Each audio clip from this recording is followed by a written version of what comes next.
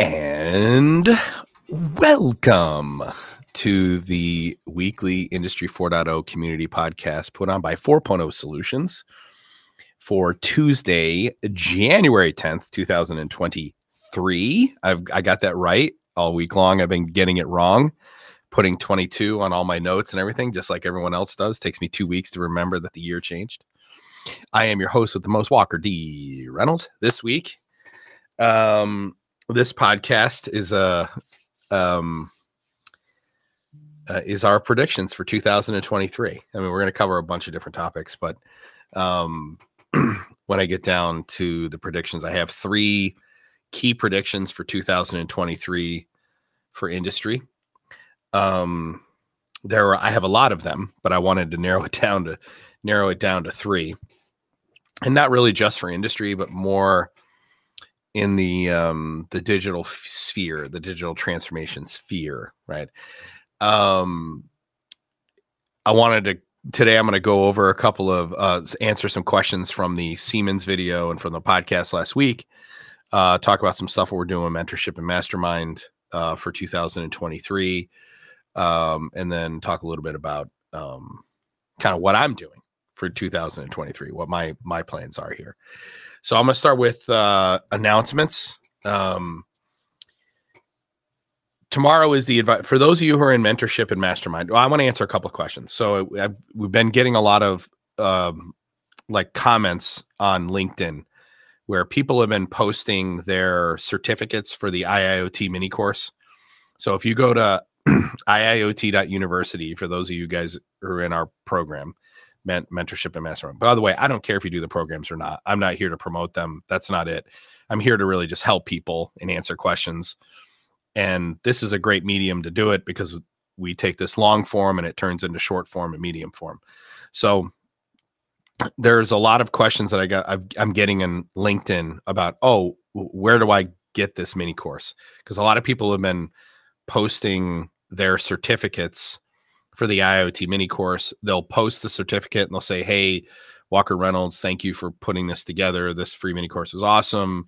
And then people are writing in the comments, "How do I get to that?" So Josh has put the link in there. The IoT mini course is it's 7 or 10 videos, and it's basically the foundational lesson on what is IIoT, what is Industry 4.0, what is digital transformation. And there's a contrast between the old linear way of integration, point to point, going up the stack, to a more hub and spoke UNS approach. It's not really hub and spoke. I don't like to use that term. You can go to take that mini course at iiot.university / whatever the link was that Josh put in there. In addition to that, we have the mentorship and mastermind programs. So for those of you who ask questions about mentorship and mastermind, mentorship is a program where we teach engineers. So members of that program are like students in college, people just out of college, people who've never been to college, technicians who work like in the electrical departments for manufacturers, or in the mechanical departments for manufacturers, quality personnel, whatever. Anyone who wants to get involved in digital transformation, doing Industry 4.0. Mentorship is where we teach the technical skills to do those things. So start with the foundational lessons, but then also we teach the technical skills, how to build a data type, how to build a visualization, what is a unified namespace, what are the functions of the various layers of the stack, etc. We've been doing these programs 2.5 years. So people who join the program, when they join mentorship, you end up with all of the content that we've done over the last 2.5 years, plus the stuff we're doing going forward. So all of those, it takes most people quite a while to get through all the videos that all the sessions we've done. In mentorship, we have step 1 training, which is centered around ignition, credentialing, and development. And then we have step 2, which is coming out next week, which has been released in various forms up to this point, but is coming out next week, which is centered more, it's advanced ignition plus an introduction to frameworks. So you have those training programs. And then in addition to that, once a month, we meet for 1 hour on a Friday. As it stands right now, we meet on the second Friday of every month at 9:00 in the morning for 1 hour. I'm on that call. I lead that session. We do a technical lesson. We answer questions. We do fellowship. Mastermind is the program where we teach executives, managers, C-suite how to lead these initiatives. There's a lot of overlap there. You have a lot of people who are in both mentorship and mastermind, and they're doing both programs because they want the technical skills, but they also want to be able to lead.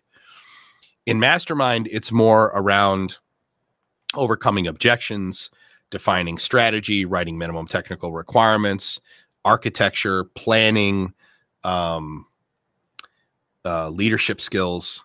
And we meet at the third Friday of every month at 8:00 in the morning for somewhere between 2 and 4 hours. We're less technical in those sessions, although lately we've gotten more technical. So if you join Mastermind, you have all that stuff for the last 2.5 years. Why do I bring this up? In 2023, mentorship and mastermind are going to be changing. And what I'd like to, and the plan is, as the way I've written the curriculum, is in mastermind, we have lots of people who've been in these programs now we have some people who've been in for 2.5 years, who have been from the beginning. They're still members. And they're, and they've gone on and either created their own companies or taken what they've learned and applied it where they're currently working to help lead digital transformation initiatives. Really good examples of those people are, Dave Schultz, Dave Schultz at G5, Kevin Jones at Ectobox, Mario Ishigawa at Pack IoT. Those are just 3 of the examples. In 2023, what we're going to be doing with mentorship and mastermind is we are going to be asking the members of mastermind to drive what it is the mentees will be developing in mentorship. So we'll be doing sprint review and planning in mastermind as part of the lessons. So there will still be half the session will be a lesson.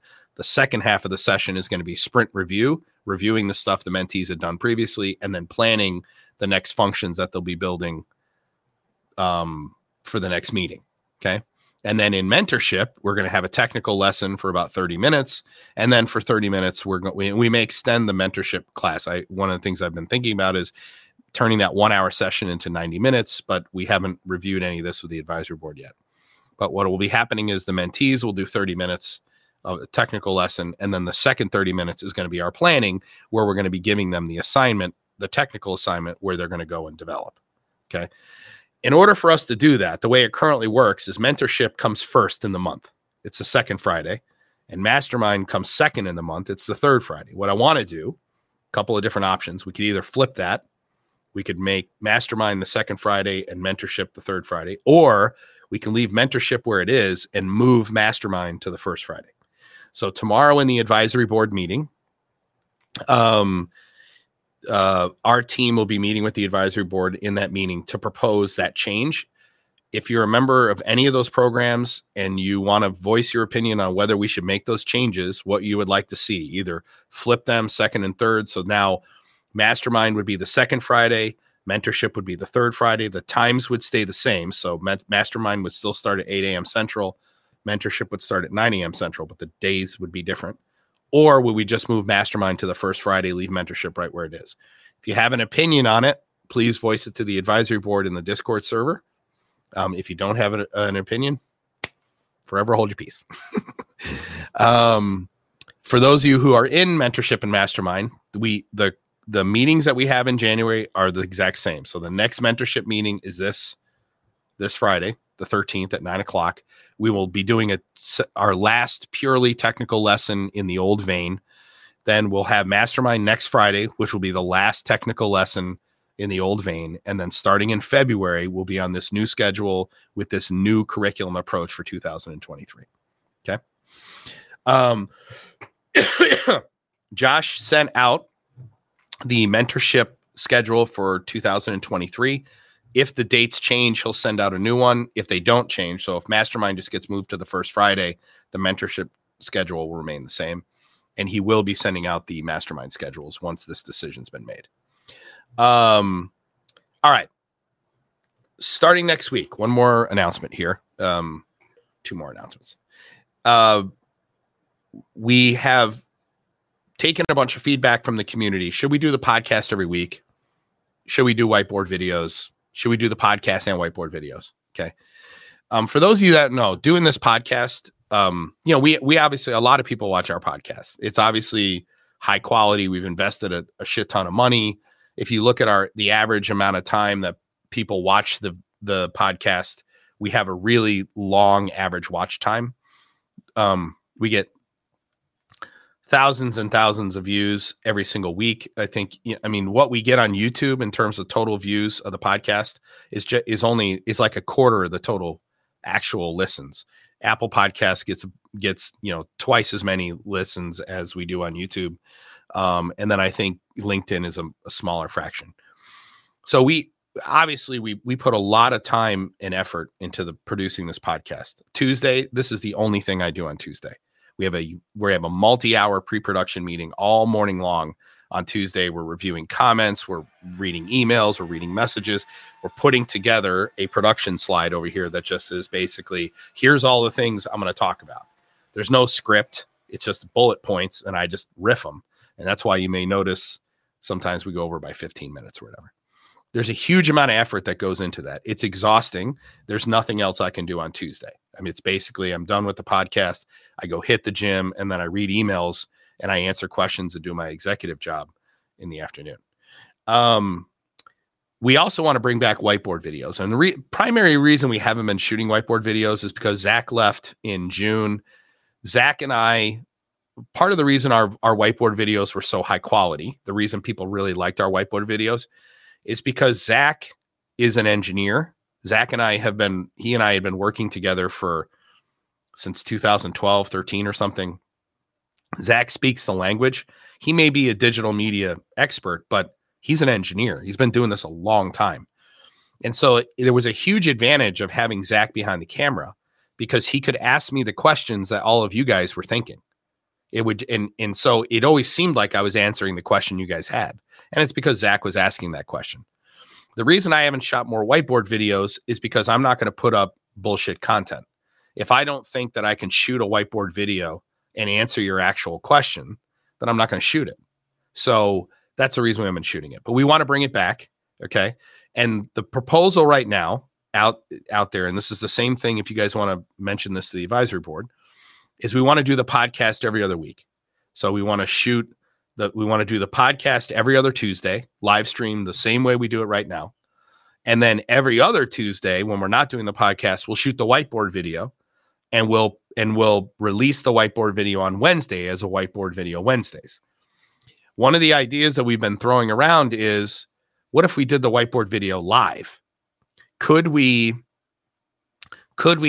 have me do a whiteboard video based on a specific subject and answer the questions from the community in real time? There are a couple of challenges.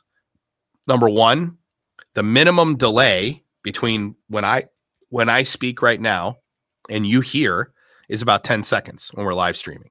But for some people, that's up to 60 seconds. And so obviously, if we were trying to do this interaction thing, it could be problematic because I would be getting feedback 10 seconds after I say the word. So, or say a sentence, right? And we'd have to figure out that technical challenge. And the other part is, how messy would it be? So could we do really high quality whiteboard content by, having the community ask me these questions? I would love for you guys to provide your feedback to the advisory board on that idea. Two things. Number one, we're absolutely going to bring back Whiteboard Wednesday. Starting next week, there will be no podcast. We'll be doing a whiteboard video. It'll be released on Wednesday. We're going to produce it on Tuesday in place of where we would normally do the podcast. So the next 3 podcasts are today, January 10th, then Tuesday, January 24th, then Tuesday, January 7th. Those will be our live stream podcasts. The whiteboard video, the first whiteboard video, will be Wednesday, January 18th, Wednesday, February 1st, Wednesday, February 15th. Okay. So please provide your feedback to the advisory board on that, on 2 things. Number one, are you cool with the alternating podcast whiteboard video idea? I'd be interested to see the feedback right now in the chat. I can't see it. Remember, if Josh, if anybody likes the idea, please put it up on the screen. Or if they don't like the idea, put it up on the screen too. And then also, what about doing it live? What about doing the podcast live? Okay. And then the last thing is this. I wanted to talk about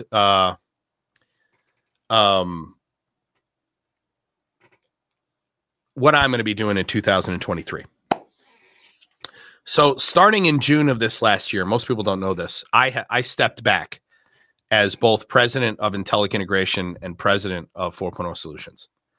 Matt Olson, who is our chief operating officer, he took over as acting president of Intellic Integration. He runs the day-to-day operations of the engineering firm. And Travis Campbell, who's our chief financial officer, he runs the day-to-day operations at 4.0 Solutions. And I am still chairman of the board, and I still lead the board meetings for both companies. John McLeod, who is our chief experience officer, is the other board member. And my focus in what we did from June 1st to the end of the year was to trial that. How would that work? Because, at the end, I've been doing this a long time. I've been, anybody who's started a company knows it has to be your life. It just has to be. You can't start a company and spin it up unless you're willing to give absolutely everything you have to making it a success. Okay. And I achieved that through building my family around that mission. So my family at work and then my family at home. So we had to set it up so that I could spend time with my kids. We had to basically set it up so that whenever I was available, whenever I could break free, we could spend time together as a family. Otherwise, I just was going to have no relationship with my kids building my companies. Okay. It is a huge undertaking to start a company. And this is the reason 90% of startups fail. I just want to point out, I've never had a startup fail. So I must be doing something right. I've had great mentors, incredibly grateful for the mentors who have guided me along the way. But I'm at a point in my life where I want to stay in industry, and I still want to teach, and I still want to be an architect, and I still want to advise my closest clients, and I still want to teach students, and I still want to lead mentorship and mastermind and everything. But I don't want to be involved in the day-to-day operations of an engineering firm anymore. And I don't want to do operations for anyone, honestly. Last year we developed a vision system and predicted a world record. In fact, I developed it from scratch myself. I built the whole prototype myself.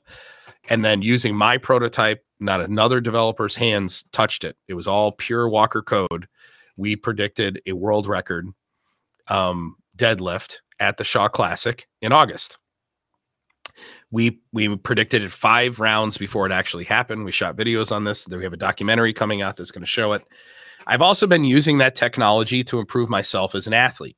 So you guys may notice I was pretty fat a couple of years ago. My weight peaked at around, I've always been an athlete. I've always been, I was an athlete in high school. I lifted weights. I ran triathlon. When I started my companies, I didn't work out at all. From 2015 until 2 years ago, I did basically no exercise whatsoever. And my weight ballooned up, and I was at a weight where I was at a point in my life where if I didn't start taking better care of myself, I was probably going to die young.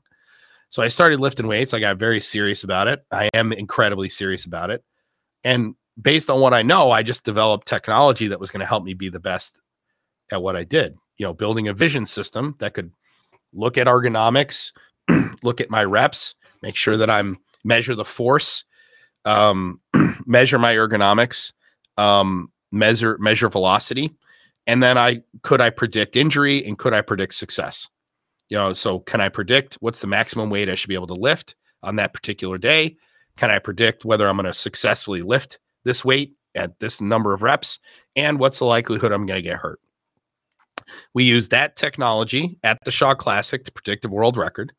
And then as a team for the last 4 or 5 months, we've been figuring out how to commercialize that and take it to market.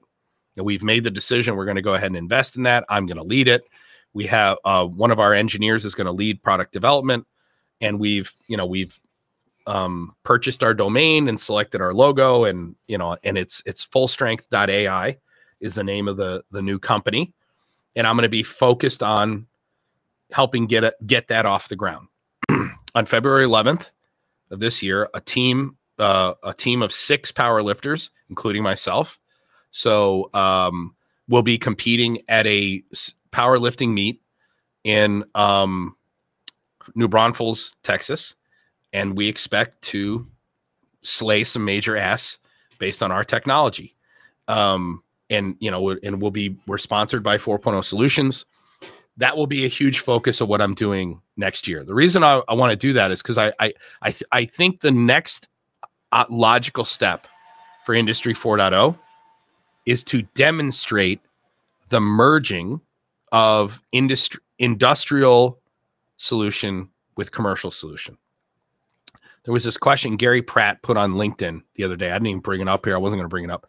Gary Pratt put a question on LinkedIn talking about one of the reasons he thinks that Industry 4.0 hasn't taken off in industry is because of the economy of scale.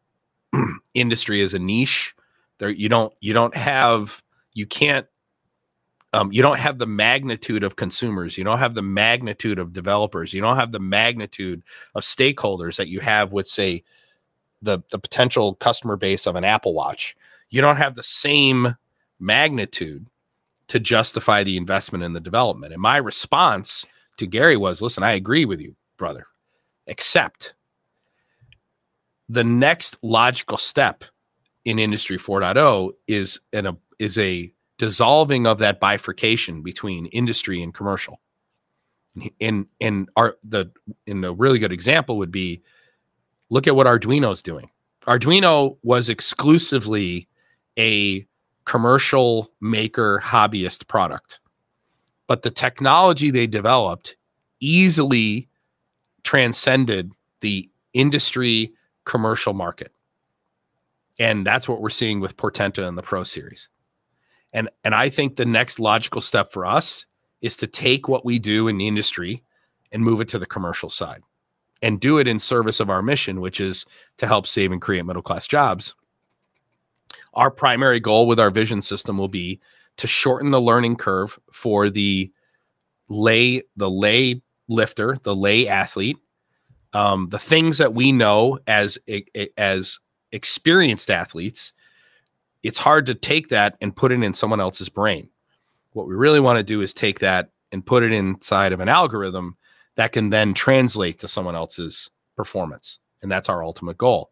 And so that's a lot of what I'm going to be doing in 2023 is focused there, eliminating that bifurcation between industrial products and commercial products. Okay. So fullstrength.ai, keep your eyes open. Hopefully you'll find it exciting. We are going to invest a huge amount of money in it. Real quick, there was this question that came up, and I don't remember who did it, but I think it was World of Engineering, who I follow on Twitter. If you don't follow World of Engineering on Twitter, I highly recommend you do.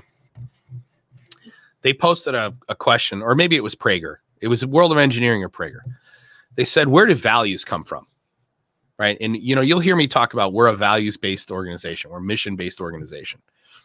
I drive that point home because it's really, really critical to our success in building the community, our success in serving our clients, our success in serving our communities, our individual communities, local communities.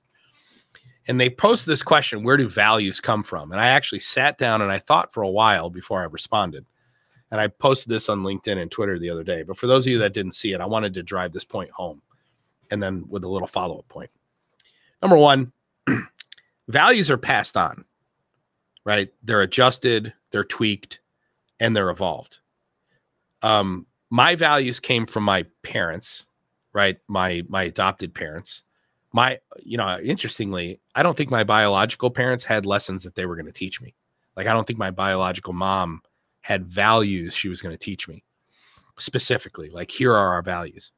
My adopted family, my father, Jerry, and my adopted mom, Maggie, they passed on the 3 pillars of discipline, respect, and hard work. Like, that just got drilled into our head when we were kids. The concept of no excuses. Like even when it's someone else's fault that you failed, you own it. Like my parents never allowed us to make an excuse. We never got to point the finger at somebody else because that was a family value. So a family, if in our family, if you pointed the finger at somebody else, the family would hold you accountable for doing that. So it was a value that was passed on of discipline, respect, and hard work. Another value that was passed on is if you fail, if you're not achieving your goals, you're not finding the outcomes you want, go back to your values. Like, have you mastered the art of discipline? Have you mastered the art of respect? Have you mastered the art of hard work? If you haven't, then you're going to decrease the likelihood you're going to get the outcomes that you want. Okay. So values are passed on. They're adjusted, they're tweaked, they're evolved. And in the absence of values being passed on, what the vacuum is filled with nihilism. Excuse me. For those of you that don't know what nihilism is basically the concept that there's no meaning of life, right? That truth is defined by the individual. You know, what's right for you may not be right for me, right? All that's horseshit. I mean, that's just, it's all just bullshit to convince you to do whatever it is you want to do.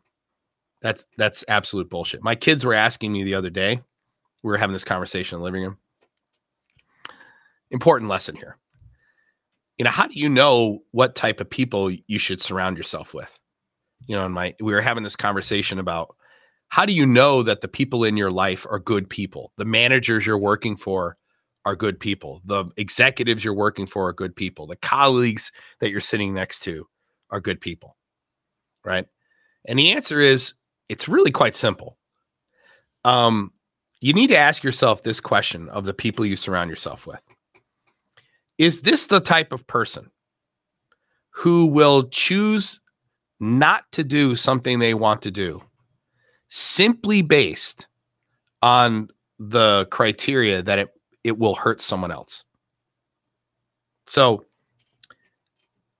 the people you surround yourself with, if they have to choose between doing something they want to do, that is, they feel like doing, and at the same time they know they're going to hurt someone doing it, is that enough for them to choose not to do what they want to do? In a nutshell, that is the difference between good quality people and poor quality people, those who exploit and those who don't. You surround yourself with people who say, you know, the fact that I want to do this, if I do this just because I feel like it, it's going to hurt somebody. It's going to hurt this person specifically. And that's reason enough for me not to do it. Okay. That's the difference. I was having this conversation with my kids. A nihilist will choose to do what they want to do.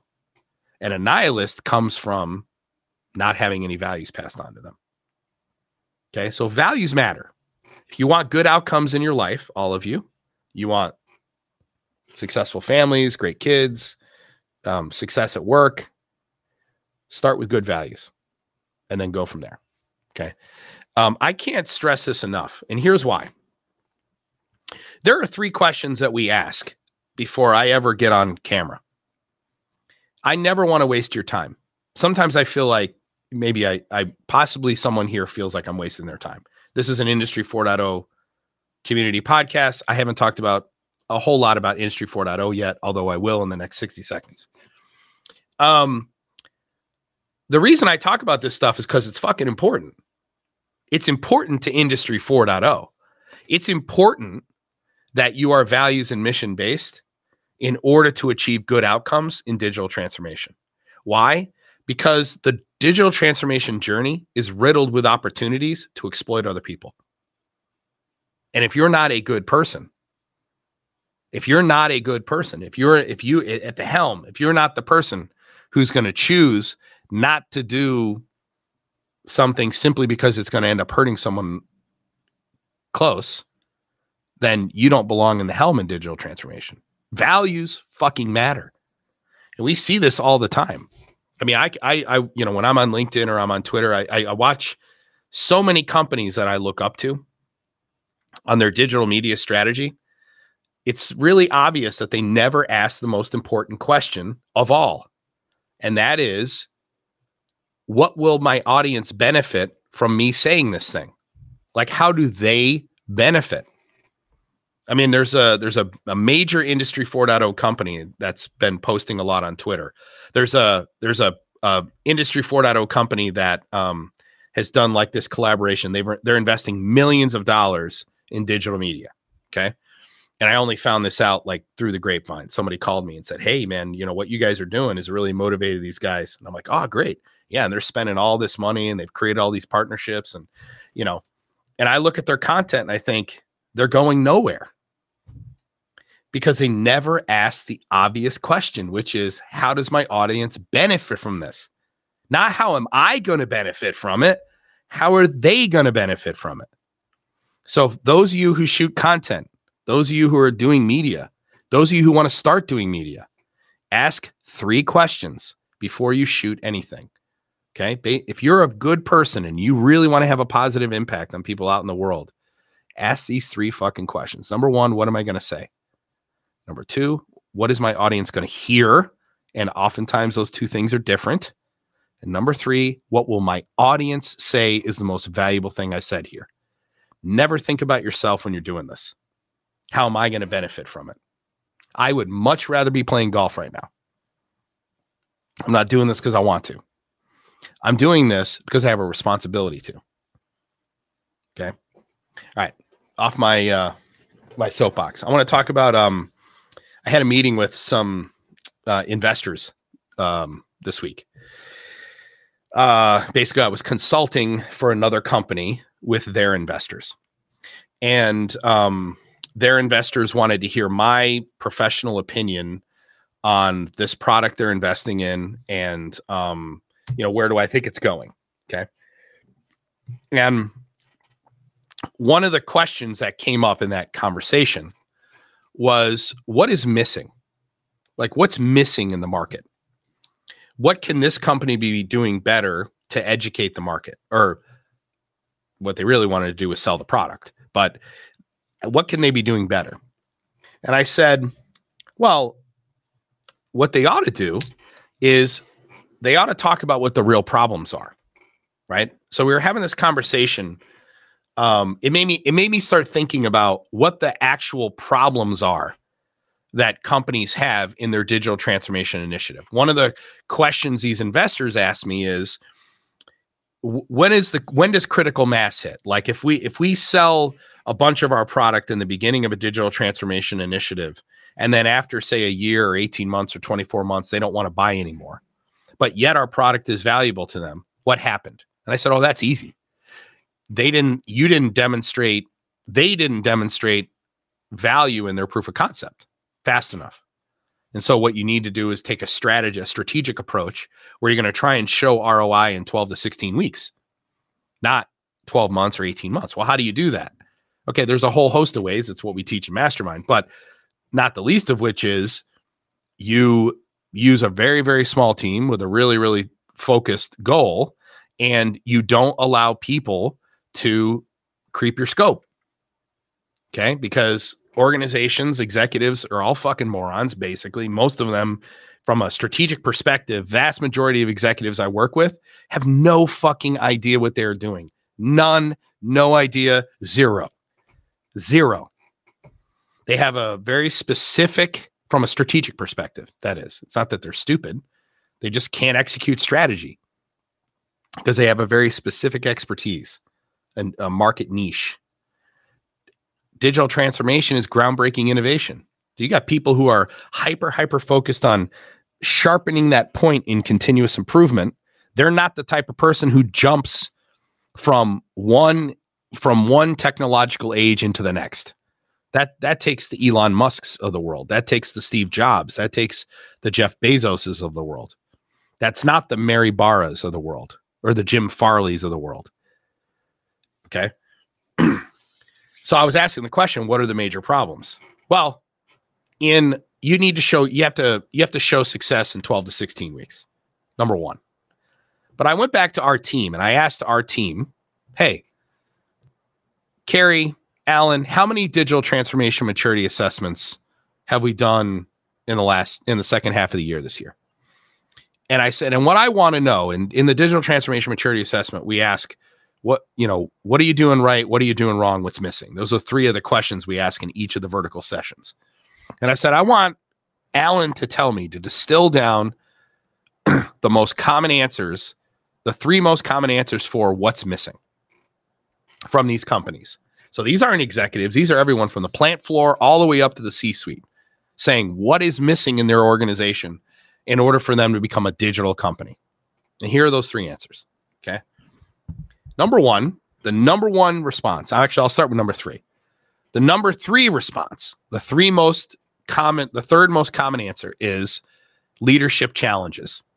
There's a lack of transformative leadership, or there's a lack of buy-in from leadership on the value of digital transformation. Okay. So the reason what's missing in their organization is a lack of they're missing transformative leadership, or they're missing buy-in. Okay. Number 2, the second most common response was misinformation about digital transformation that needs to be cleared up with education during the digital transformation maturity assessment process. So this is the customer. This is the client. This is the manufacturer. Okay. What is the second most common answer to what is missing? It is what's missing is good information about digital transformation. And it has to, and that good information has to be injected during that process. This is why I'm so adamant that all journeys have to start with education. And number 3, or the number 1 response from the customer, not from us, but from the customer, digital strategy. Now you'll notice in LinkedIn, in all these posts on Twitter, I'll point out when people start talking about the lack of success in digital transformation. 80% of digital transformation initiatives fail in the first iteration. It always boils down to 3 things: lack of strategy, shitty strategy, shitty technology, shitty partners. If you use Accenture, for example, you're going to fail unless Accenture changes the way that they approach digital transformation. That is the slides they put up on the board where they've got IoT gateways on the edge that are going to connect you directly into their cloud infrastructure. And there's a namespace in the cloud, and there's no namespace on the floor, and there's no normalization across that gap.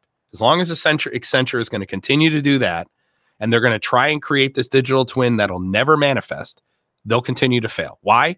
Because that's the wrong technology, and it's the wrong strategy, and Accenture is the wrong partner.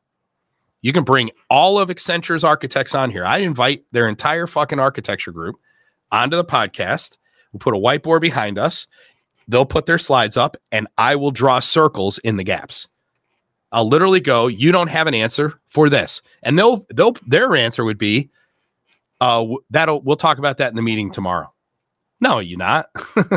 You don't have a fucking answer because you have the wrong strategy and you're using the wrong technology, which makes you the wrong partner. Okay. I talk about strategy, technology, and partner all the time because those are the 3 foundational pillars that really we can trace back to any issues back to. Okay.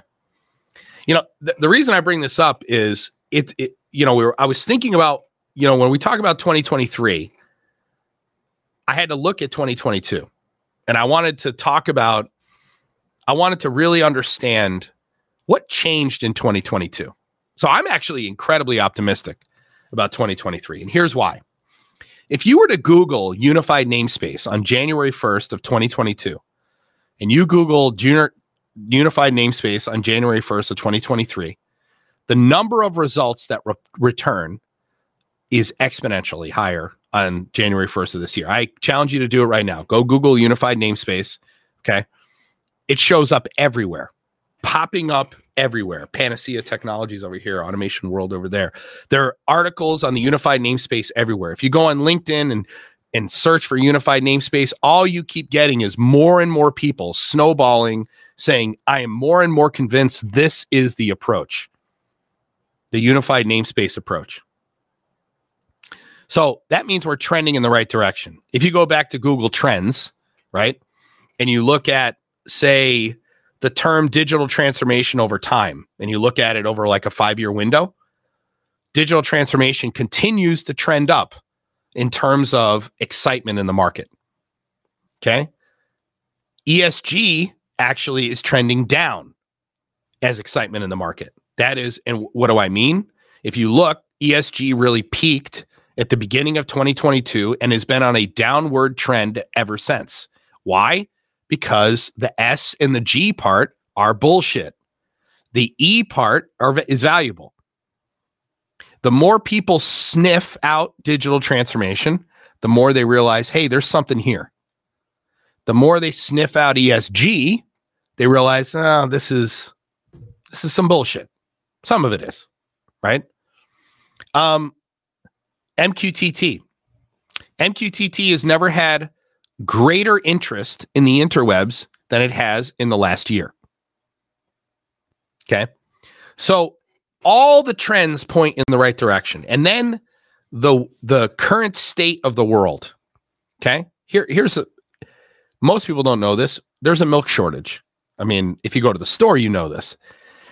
Stores aren't, or the mainstream media, the corporate news organizations, general media are not reporting on the fact that we have, milk shortages and bread shortages in various areas in the country, because I think they learned their lesson at the beginning of COVID.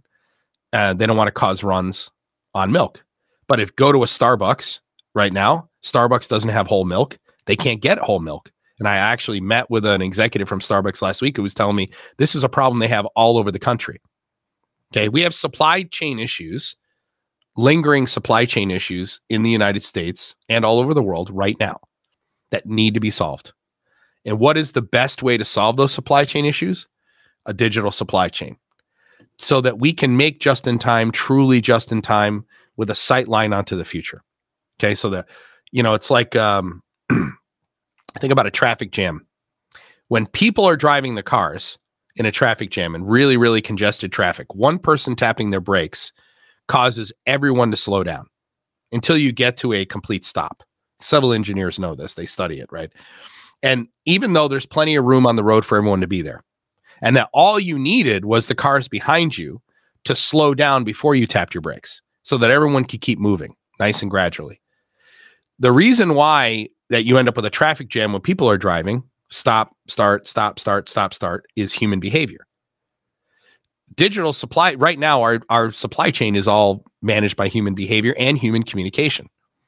The solution to the start, stop, start, stop, start, stop, that springboard, that pogo stick in the supply chain, is a digital supply chain that anticipates increases and decreases in the supply chain so that we can moderate, we can slowly pull back, so that instead of the shelves ending up bare, they just end up with fewer. You don't come to a complete stop. You just slow down. So we have a recipe right now where we can highlight so that the interest and the trends in digital transformation continue to go up. MQTT, digital transformation, unified namespace. Although you can't get a unified namespace trend right now because the term is just too new. But if you were to compare, and we did, I Google unified namespace all the time. Believe me, the results today are drastically different than they were 12 months ago. Okay. If you look at the trends and then the environment where we stand right now, 2023 stands to be the single greatest year for digital transformation in Industry 4.0 of all. Okay. And we're going to see lots of winners and lots of losers. And I'm actually going to talk about 3 predictions for 2023 that I think will surprise people. Okay. Because I'm going to kind of stay away from the vendors. I'm going to talk a little higher level. And the reason I picked these 3 predictions, because I think they're the 3 most important that everyone be aware of. But before that, I want to talk about 2022 just real quick. Okay. Because I want to say thank you to this community. I didn't get a chance to do it last week because we started with a bang, taking a shot at Gartner. because I'm just tired of Gartner misleading people. Goes back to that misinformation piece. The second most common answer is getting rid of the misinformation in digital transformation. Gartner's part of the problem there.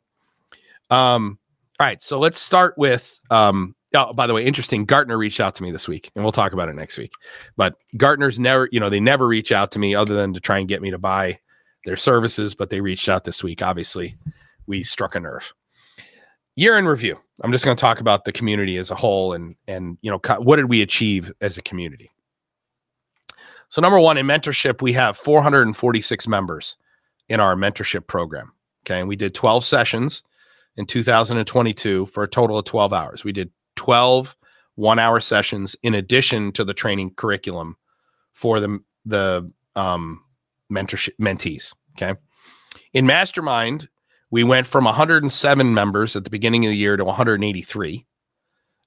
We did 12 Mastermind sessions in the year, varying between 2 and 4 hours long each. We did 7 MES bootcamp sessions. So for the MES bootcamp, anybody who was in Mastermind automatically got enrolled in the MES bootcamp.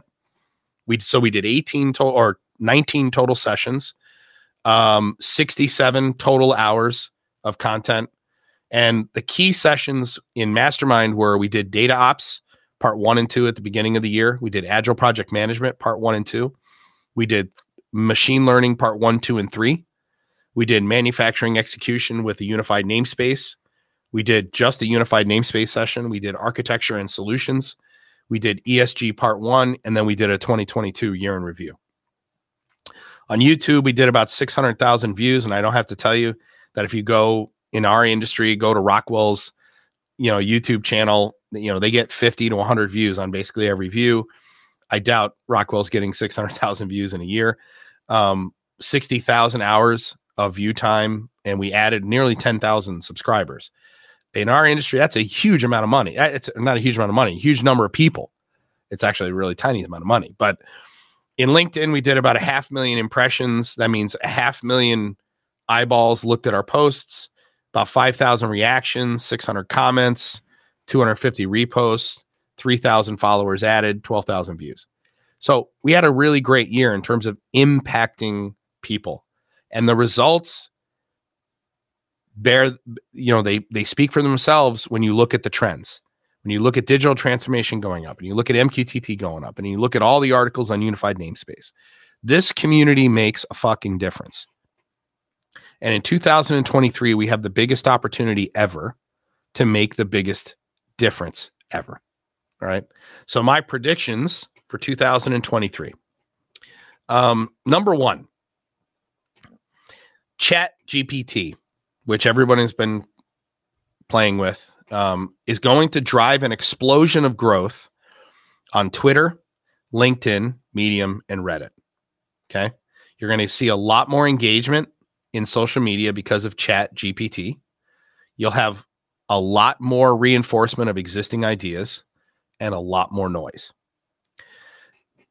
ChatGPT in general, I think, is a good thing. Long-term, it's going to be a good thing. Very interesting tech. The way that they train the model, so the language they use, the database of essays that they look at, every ChatGPT isn't designed to spit out a contrarian idea. Okay. It is designed to spit out a very reinforced traditional idea based on how the model's been trained, the language that's being used. There's a lot of people who are just going to go to ChatGPT. They're going to put in, I need give me a post on MQTT, and they're going to slap it on LinkedIn. You can see lots of people doing it already. This creates a really good opportunity. Okay. The one thing ChatGPT is never going to do, it's never going to give the controversial contrarian opinion. And so the people who are giving the controversial contrarian opinions, their contrast is going to stand out even more. And that's a huge opportunity. One of the greatest lessons I ever learned in digital media, I learned it from Zach accidentally. Okay. Zach didn't intend to teach me this, but I learned it through observation. And it's an extension of something my dad told me when I was a kid. We were talking to a little sidebar here. I was talking to my dad about talking to girls. Like when I was ready to date, how do I talk to girls? And my father said to me and my brothers, use the pickup line no one else ever uses. And I said, what's that? And he said, be yourself. He said, you don't want to try and trick someone into believing you're someone you're not. Because at the end of the day, if what you do is present an image of yourself that isn't who you actually are, they're eventually going to figure out who you are. But most importantly, when you take inventory of the people around you, you'll never know if they're there for the real you or if they're there for the one that you presented to them. So always present who you actually are.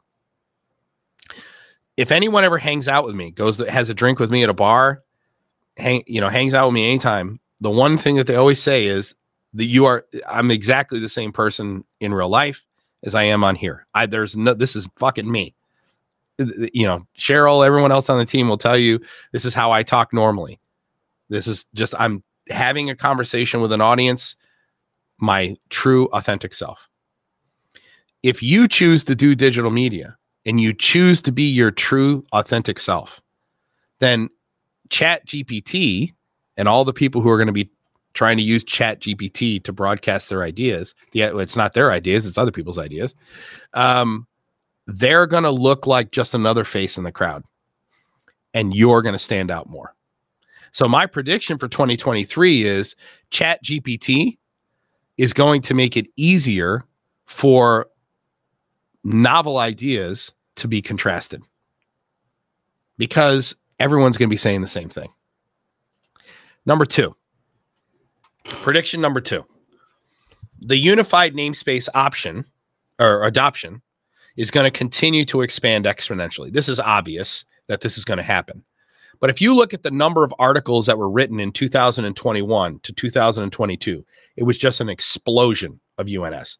Think about how long we've been talking about it. I've been educating on UNS since 2016, 17.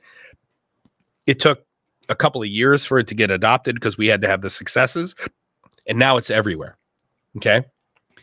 UNS drives success in Industry 4.0 and digital transformation. Okay. And the major impact there, the wide adoption of UNS, it's going to force Microsoft to change the way that they do their cloud offerings. And I think they're already doing it, by the way. I want to give Microsoft credit. I don't want to pick on them here. It's going to force companies like Accenture, McKinsey, and Deloitte to learn how to architect with a unified namespace. Because right now, I spent this last year where I peer-reviewed Accenture, McKinsey, Deloitte, Wipro architectures, and all of them were linear, deterministic, point-to-point architectures. Okay. Wide adoption of UNS across the industry is going to force the major players to adopt. And once they do, then you hit your critical mass. So 2023 is the year that's going to happen. And you, this community who's been learning, architecting, strategizing, technologizing, solving problems using UNS for the last few years, will have a huge advantage over those who are late to the game. And number 3, which I've already alluded to, digital supply chain will begin to alleviate the just-in-time supply chain issues. At a macro level, we're going to see that. Okay. Stores that have better inventory management, common digital ecosystems, updated systems. Look at what's happened to Southwest. All of the cancellations that happened at Southwest around New Year's, or around Christmas, all of that could be traced to siloed data systems. All of it. The market has a unique opportunity to solve major supply chain issues using digital infrastructure and digital supply chain, because more and more companies are becoming more and more mature in their digital journeys. And we're going to see more and more communications in 2023 about how digital supply chain is what solved our supply chain issues. Okay. Which is going to make the argument to companies just how bad they need a digital supply chain instead of a linear supply chain. Okay. And then one last thing I want to close with here. I did this post yesterday, talking about data interoperability. Someone had asked me, one of the challenges that we've had with HiByte, which I'm huge on. I think HiByte will be the biggest IoT platform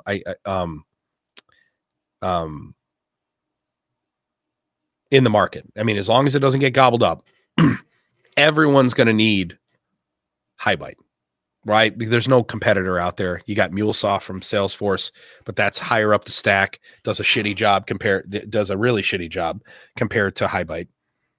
HiByte is the most revolutionary data transformation tool in the market. Okay. What Aaron and the team is doing in terms of their expansion is just phenomenal in terms of, if you look at the roadmap and the direction they're going.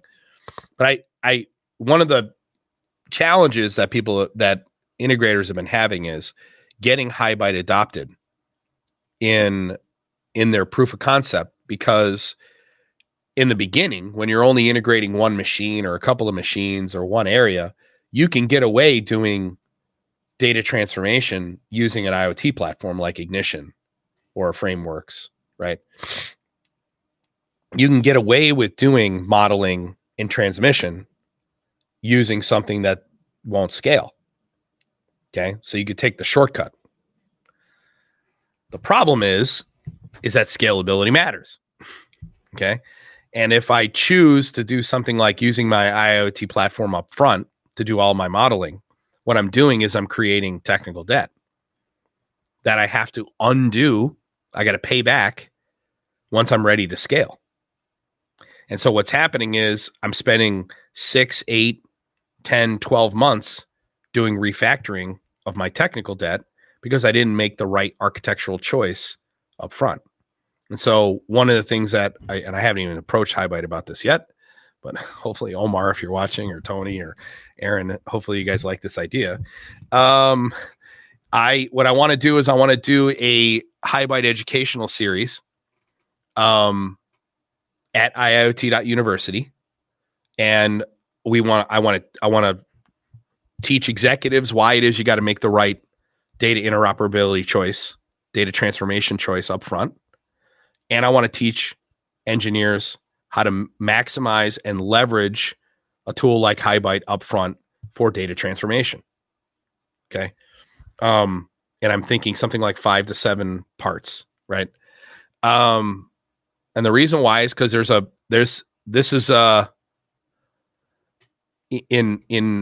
issue in the market right now where people are taking shortcuts up front that they can't pay for later. Okay. And my post on LinkedIn and Twitter was, data interoperability in IoT isn't as complicated as it sounds. It's all about translating many languages into one language, used by all smart things in the business in service of making data the most valuable commodity of all. You prioritize this or fail. Simple. Why am I so big on HiByte? This is really important here. You know what HiByte is? It is a digital translator for industrial languages into one or more languages of your choice. And it gives you the ability to create information models from your data. Okay. Remember, data is just something that happened and when. Okay. And an information model is context applied to that thing that happened and when. So I can put a couple of events together. I can multiply them together. I can put in a serial number and a model number and an install date. That's an information model, right? A data model is just something that happened and when. Okay. You know what HiByte is? It is a software that translates languages into one or more languages. Well, someone asked me, like, why does HiByte not have a competitor? And I said, well, that's fucking easy. Who built the best OPC server in the world? What's an OPC server? An OPC server is nothing but a piece of software that takes all the languages on the plant floor, the drivers, and converts them into one language, OPC. Okay, it's a translator. Who built the best one in the world? It's beyond debate. It's KepServer, right? Everyone would agree that Kepware built the best OPC server, which is a language translator on the planet. Who was at the helm? Tony Payne. Who is at the helm at HiByte? Tony Payne. The difference is the language translator he's building now is one level above what he already led at Kepware. Now, I may not sit here and explain why I'm so high and mighty on what it is these guys do, but that's the fucking reason. And if I'm going to pay somebody to write me a piece of software that's going to translate all human languages into one language, well, the first thing I'm going to do is pick someone who speaks all the human languages. Everyone has to translate all the languages on the plant floor and in the business into one common language or two common languages. You give me the list of people who are capable of doing that. I only know of 3 to 6 guys on the planet who can do it, guys and gals. That's why HiByte is going to explode, because their market is all manufacturers. It's not some manufacturers, but moreover, it's all commercial entities. It's all home automation consumers. The steps that Arduino's taking with Pro and Portenta is merging together control on the commercial side and the home side with control on the industrial side. And what HiByte is doing in terms of translating industrial languages into common business language merges the two together as well. And if there's anything that we are going to see in terms of the biggest moves in 2023, it's going to be all centered around the merging of that industrial space, commercial, and home consumer. All right. Josh, any questions I need to answer? Would DBT compete? Sort of, Richard. Rather having a lake and a warehouse with DBT organizing things make HiByte a tough sell? No. The issue with lake and warehouse is assumption is data goes up. So data goes up into lake and warehouse. Then there's an abstraction layer on top of that. And then consumption of data and information comes out of the top of the abstraction layer. What's really more important to do is to take that architecture and tip it on its side so that now it's vertical. So it's not a horizontal layer, it's a vertical layer going alongside all the horizontal layers. HiByte's over here. Ignition's over here. Frameworks is over here. That's why they don't compete. Anything else, Josh? Can we expect the next improved version of Sparkplug B in 2023? Yes. In fact, there's a big announcement about changes to Sparkplug coming out. That being said, I will definitely, what's the best language for Industry 4.0 devices? If we're talking devices, that is sensors, PLCs, smart devices on the floor. Honestly, it's going to depend.